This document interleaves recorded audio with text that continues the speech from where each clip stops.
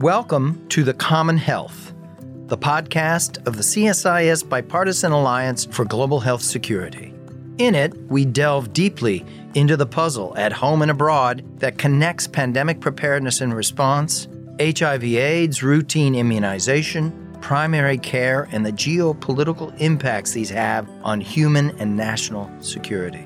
The Common Health replaces under a single podcast the Coronavirus Crisis Update, Pandemic Planet, and AIDS Existential Moment. Please join me, J. Stephen Morrison, and my co-hosts, Catherine Bliss and Andrew Schwartz, as we explore this new era of health security and what it means for U.S. leadership. This is The Common Health. Andrew and I are delighted again to be able to be joined by Dan Diamond, who's a national health reporter for the Washington Post, focused on accountability, federal agencies, and public health. Dan, thank you and welcome back. We really appreciate you making the time to be with us today. Steve and Andrew, thanks for having me back. These questions that I know are coming are always provocative and helpful to my reporting, so I'm thrilled to be here. Great. Let's start with one big theme, which is when we look out at the U.S. scientific, biomedical, and public health leadership, the team has emptied as the public health emergency has ended. There's a generational turnover, Collins and Fauci. There's a mid-administration change. There's inevitable drawdown that comes when an emergency phase ends, but it's rather stark and dramatic. I mentioned Tony Fauci and Francis Collins. Ron Klain's gone. Ashish Jha, Rochelle Walensky soon gone. Raj Panjabi soon gone. A new team is slowly forming. Jeff Zients himself was the COVID coordinator, now the chief of staff to the president. Mandy Cohen is about to start her new duties as a CDC director in July. Monica Bertagnoli has been nominated for confirmation for NIH, and we've got a few leaders elsewhere. Tell us what your thoughts are on where's this process of reconstituting a new team likely to lead, and what special challenges are they going to face? Those are all good and big questions, so maybe we can talk first about the people and then about the policy and the challenges ahead. Let's take Mandy Cohen. I'm not surprised that President Biden hired her. I am surprised that she's going to be leading the CDC. I think that's a fascinating hire. If you look at recent CDC directors, usually it's an infectious disease expert, maybe even a CDC alum, Tom Frieden, Julie Gerberding, more recently Robert Redfield, infectious disease expert. Mandy Cohen is a physician, but she's not an infectious disease specialist. She never worked as a CDC officer. She was in a bunch of senior roles in the Biden administration, working with Medicare and Medicaid. She led North Carolina's health department for about 5 years. And I had her, Steve, on my Politico podcast in 2017, in part because I believed that she could be the nation's next HHS secretary under a Democrat. And I know the Biden administration thought a lot about her in that path as HHS or maybe CMS, where her skill set with Medicare and Medicaid as department leader, that would have made a little more sense in terms of plug and play. But for CDC, the Biden administration really wanted a proven performer, someone who they believed could manage a large organization, could navigate the political and public pressure on CDC after some of Dr. Walensky's stumbles, communicating about COVID and working within the administration. And in terms of infectious disease expertise, there's a feeling that Dr. Cohen's 2 years leading North Carolina's COVID response was enough of a crash course. I asked Dr. Fauci, for instance, about Mandy Cohen, and he said she was among the more impressive state officers that he worked with during the pandemic. So while an unusual pick, the Biden administration, I think, would argue that she's the right pick for a very sensitive moment at CDC. One thing you're bringing back in terms of memory of her performance is she cut her teeth as a young talent during the health.gov crisis, right? She got brought in to be the deputy to Andy Slavitt in the midst of that, not the deputy, but as a young talent to work there. She cut her teeth in these urgent crises that required a lot of technical talent and skill, but a lot of awareness of the broader institutional and political environment. That's right. So healthcare.gov crashed a decade ago. I had talked with Mandy Cohen about this. She said I raised my hand right away and volunteered for that effort. She was less on the repair side technically and more on the policy side. But as a result of being involved in that, she was part of this larger administration-wide effort that involved a younger Jeff Zients and Andy Slavitt, who she ended up working with quite closely after healthcare.gov was up and running. Mandy Cohen ended up testifying on the Hill around healthcare.gov. So I think that stood her in good stead. The Biden administration feels like this is a person who can go to the Hill, go in front of Republican-led committees on the House side, and take tough questions on CDC, who has shown in her time in North Carolina an ability to work with Republicans on sensitive health policy. So it's an odd time. I mean, I was thinking about your question. We are 2/3 of the way through the presidential term. This is probably not the moment you'd want to see a major health shakeup, but it has been thought for a while that some change at CDC was coming, if not even necessary. My colleagues at the Post, Lena Sun, who covers CDC quite well, and my colleague Tyler Pager, the great White House reporter, the three of us back in November or December had heard that there might be a CDC shakeup in the offing. The White House denied that, said that they were happy with Dr. Walensky. But I think the turnover at the chief of staff level, with Jeff Zients coming in and wanting to make his own mark on this health team, Mandy Cohen to me is a very Jeff Zients hire. They have some of that shared DNA going back to healthcare.gov.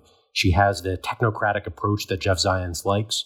So it's, again, a weird moment in the administration to make this change. 18 months might not be a particularly long time to execute an agenda, but the fact that it's coming is not surprising. You mentioned also NIH, Monica Bertagnoli, who I know a little bit less about. Have you ever dealt with her? I'm just curious. No, have not. I've just read about her. She's a cancer survivor. She heads NCI, so she's already gone through confirmation. She's much admired. She's got some charisma. That's a promising choice, I think. I find Mandy Cohen a very promising and refreshing choice in terms of the emphasis on political acumen, ability to communicate clearly, ability to win over Republicans. All of those things are great credentials, it seems to me, for the current moment. What CDC is facing now is unlike in my decade-plus career covering healthcare, I've seen CDC faced with. The pressure from the Hill, the questions about the agency that go beyond Republicans, Democrats, independents. The average person has questions about how reliable is CDC and its information. But I think, Steve, one thing that you're getting to with your question about this turnover of the health team, who is going to be the face when there is inevitably another public health crisis? I think it's fair to say that in the next 18 months, there probably will be something. Over the past decade, there was Ebola, there was Zika, there was COVID, the list goes on. Every year or two, there is some new threat. Is Mandy Cohen going to be the one going before the American people and communicating this? There's no Tony Fauci. There's no Ashish Jha. There aren't obvious candidates to articulate the U.S. health policy in a way that there might have been 6 months ago. And just as importantly, Dan, there's got to be a coherent whole-of-government communication strategy, which has been severely lacking across this administration and the past administration before it. Absolutely. And Andrew, I think one of the challenges had been the quarterback for a health strategy could be the health secretary, the HHS secretary. And at the beginning of this administration, Javier Becerra wasn't in seat right away. When he came in, he wasn't plugged into the COVID response closely. Now, in some irony, he is like the last man standing. He's the stable member of the team. So would the HHS secretary be the quarterback for a unified response if there is another public health threat in 6 months, 12 months? I think that's something I'll be watching. Well, they're going to have to get it tight and together because, as you mentioned before, Congress is a whole other animal here. It's a whole other matter. Pressures on public health and scientific institutions like CDC are intensifying from the right, but also from the left at a time when it's really important to reauthorize PEPFAR and also the Pandemic and All-Hazards Preparedness Act. What do you see in terms of Congress going forward and how the administration is going to be able to effectively or not effectively interact? There are three committees that I probably spend the most time watching. One is the Senate Health Committee, Health, Education, Labor, and Pensions, led by Bernie Sanders, with Bill Cassidy as the top Republican. Second is Energy and Commerce in the House. McMorris Rodgers is the Republican leader, Pallone is the top Democrat. And then there's also the Oversight Subcommittee probing the COVID response. I have had long conversations with Chairman Brad Wenstrup, the Republican who leads that committee or subcommittee, and Congressman Raul Ruiz, who's the top Democrat. So when I think about the Biden administration and those three panels, their purview, what they're pushing, it has been interesting to watch the unique dynamics of each. For instance, this COVID subcommittee. I don't know at this point, Andrew, how many people are still watching the COVID probes. There are a lot of Americans who've tuned out all questions around the COVID response. But I think that panel was raising important questions. What was the administration's early response to COVID? What were the policies that were put in place around vaccination? What did this White House and the last one know about the possible origins of COVID? I don't think the Biden administration has really wanted any of those probes, because even if there's a good faith effort to explore, say, the origin of the coronavirus, this White House is very worried that Republicans in Congress will use that opening to push through and pursue probes that could be very damaging to the overall administration. So I think the White House has been very tentative about engaging on some of the coronavirus subcommittee questions. PAHPA and PEPFAR, meanwhile, these two big legislative vehicles, both have had some complications, and what happens next with them has been a bit of an open question. PAHPA, the reauthorization, has run into stumbles in both the House and the Senate. In the House, Democrats have pushed for more of a focus on supply chain issues. They've said that the pandemic has illustrated the need for a stronger medical supply chain, so we're not caught unawares if there's another crisis. Republicans have not wanted to deal with some of that supply chain legislation. They say they want to focus more narrowly and keep PAHPA from becoming a Christmas tree, essentially, with lots of different wish list items. So that has been a breakdown a bit on the House side. On the Senate side, there's frustration more broadly with how Bernie Sanders is chairing the Health Committee and whether he is using his platform to pursue Bernie Sanders' priorities and not so much pursue priorities that are under the purview of the Health Committee. The House is much farther ahead on the work of reauthorizing PAHPA than the Senate is. And PAHPA expires September 30th. We're talking late June. So there's not a lot of time for the Senate to pursue its legislative markup, its continuing work on PAHPA ahead of that reauthorization that's getting kind of tight. Just to intervene for a minute here on PAHPA, it could get extended for a couple of months, and that's not going to be a heartbreaker.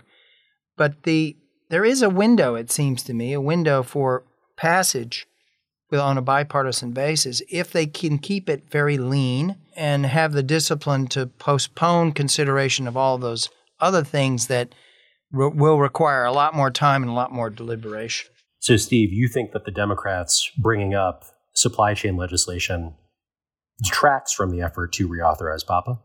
I think anything that requires a deep investigation and deep deliberations is going to be a showstopper.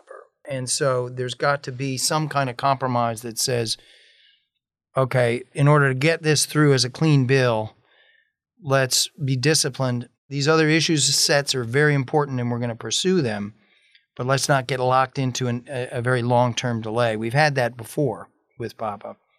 There's been some hard lessons learned in the past.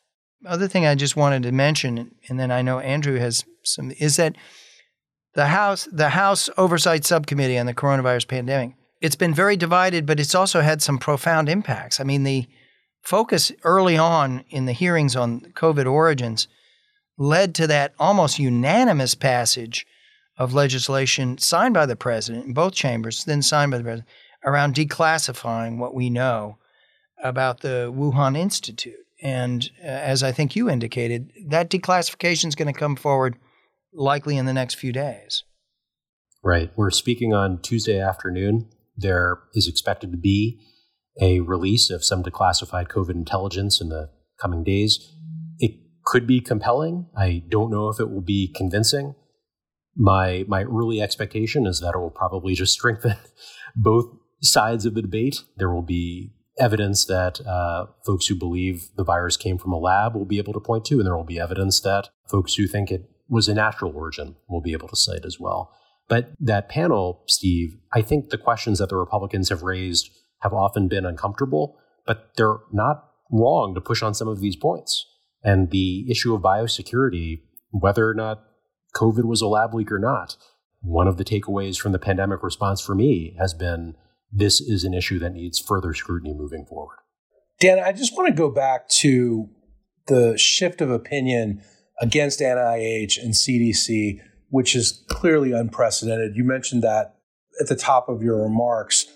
What does this portend for this administration and this Congress in trying to make these institutions as effective as they can be going into some really critical years for both institutions?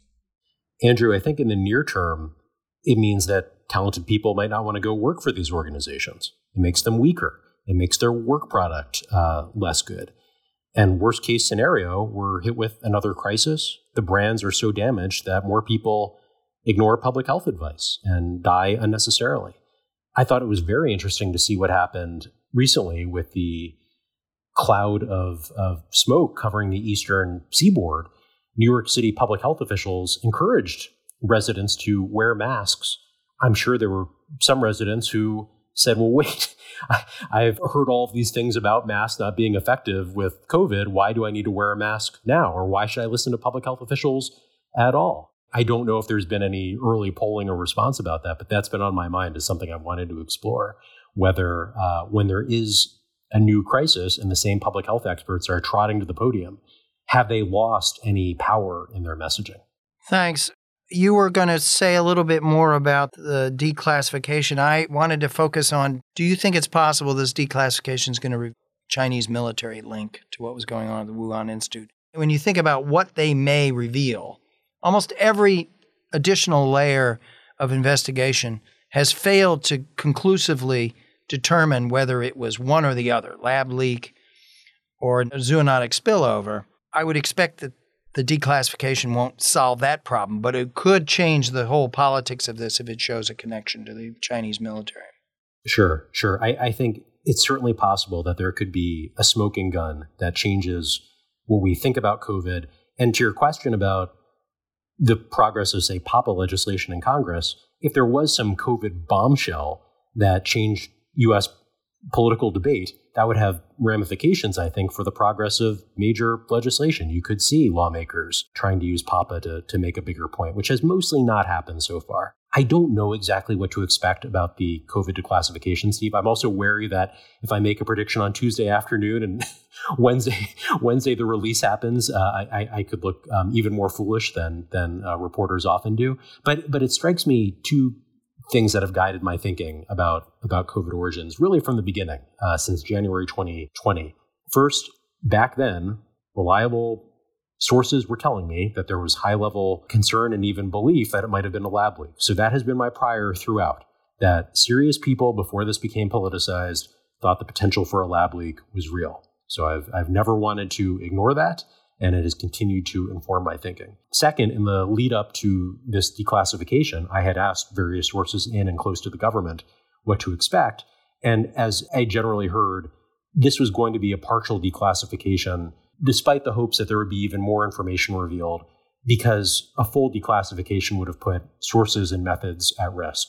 So I think if there are bombshells out there, there's a good chance that they still would not be published for risk of burning sources and creating intelligence problems in the future. Thank you. Let's talk about the campaigns that are unfolding. In the presidential campaigns, Florida Governor Ron DeSantis has made the fight against Faucism, as he calls it, a dominant theme, twinned with his pledge to fight wokeism everywhere. And Trump and other candidates are echoing this theme and making it a dominant part of the presidential race. On the Democratic side, we've got RFK Jr., Robert F. Kennedy Jr., who's put his hat in the Democratic ring. And he is, as a long-standing prominent anti-vaxxer, he's attracting lots of donations. He's attracted millions, and he's drawn support from Elon Musk, Jack Dorsey, Stephen Bannon, and others. What does this all mean, in your view? as we're staring into this new political cycle? Nothing good for public health.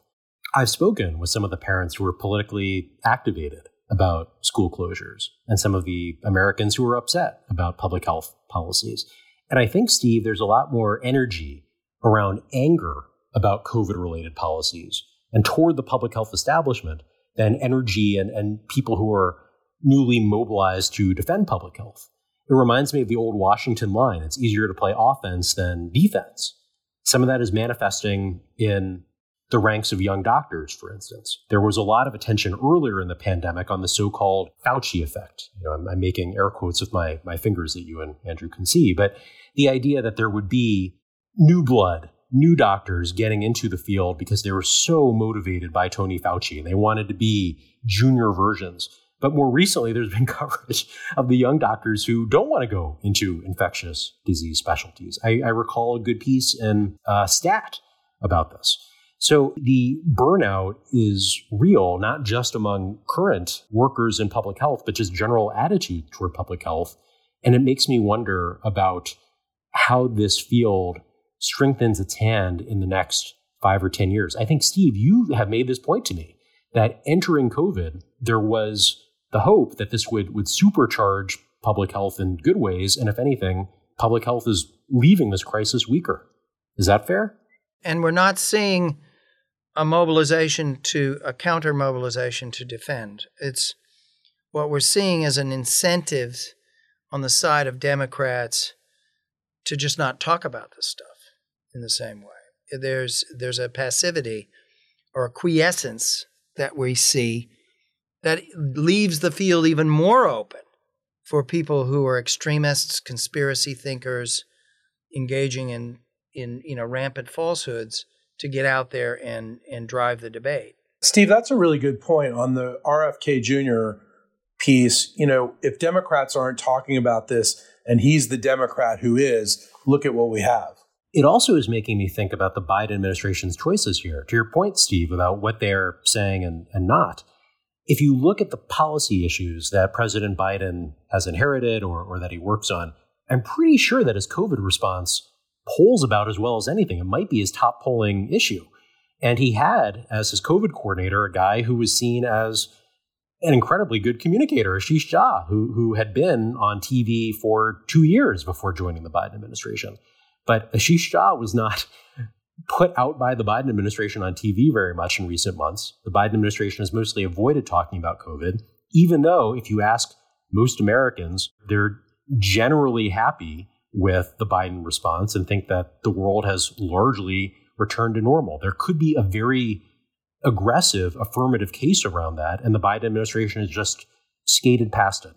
Do you think that's because there's such COVID fatigue out there? No one really wants to talk about it. People just want to move on. Or is there something else we're missing? I think it's that in part, Andrew, that reminding people of COVID is not seen as a winning issue. And I think the second piece is that the Biden administration has been burned before. The current White House Chief of Staff, Jeff Zients, had told administration officials, thought this could be wrapped up by summer of 2021. Obviously was not the case. Hope again that COVID could be a rear view issue by the end of 2021. Then we got Omicron. So I think the Biden administration is wary of taking victory laps. And we had a scoop some weeks ago that experts warned the administration there could be a 1 in 5 chance of another crisis around COVID on par with Omicron, that there could be some variant that emerges and really challenges the health system. So I think that's probably what's keeping them in check, the attitudes and also the been burned before and don't want to be burned again.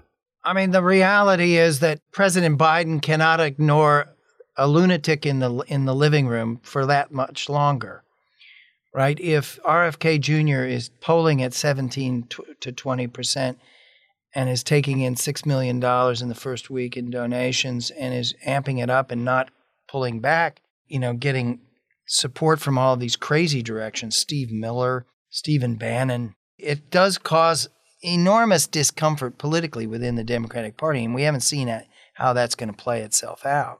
Yeah, I mean, we're still, 500 days out from the election. So if RFK is a serious threat enough that he's continuing to poll at high levels in 3 months, 6 months, I'm sure there will be a concerted response. At this moment, it's early. We've seen candidates flare on and flare off in recent years. I mean, Herman Cain at one point, wasn't he polling probably comparable, if not better than RFK is right now in the Republican primary? So I just think that there are political comets that come and go. I don't know if RFK is one of them.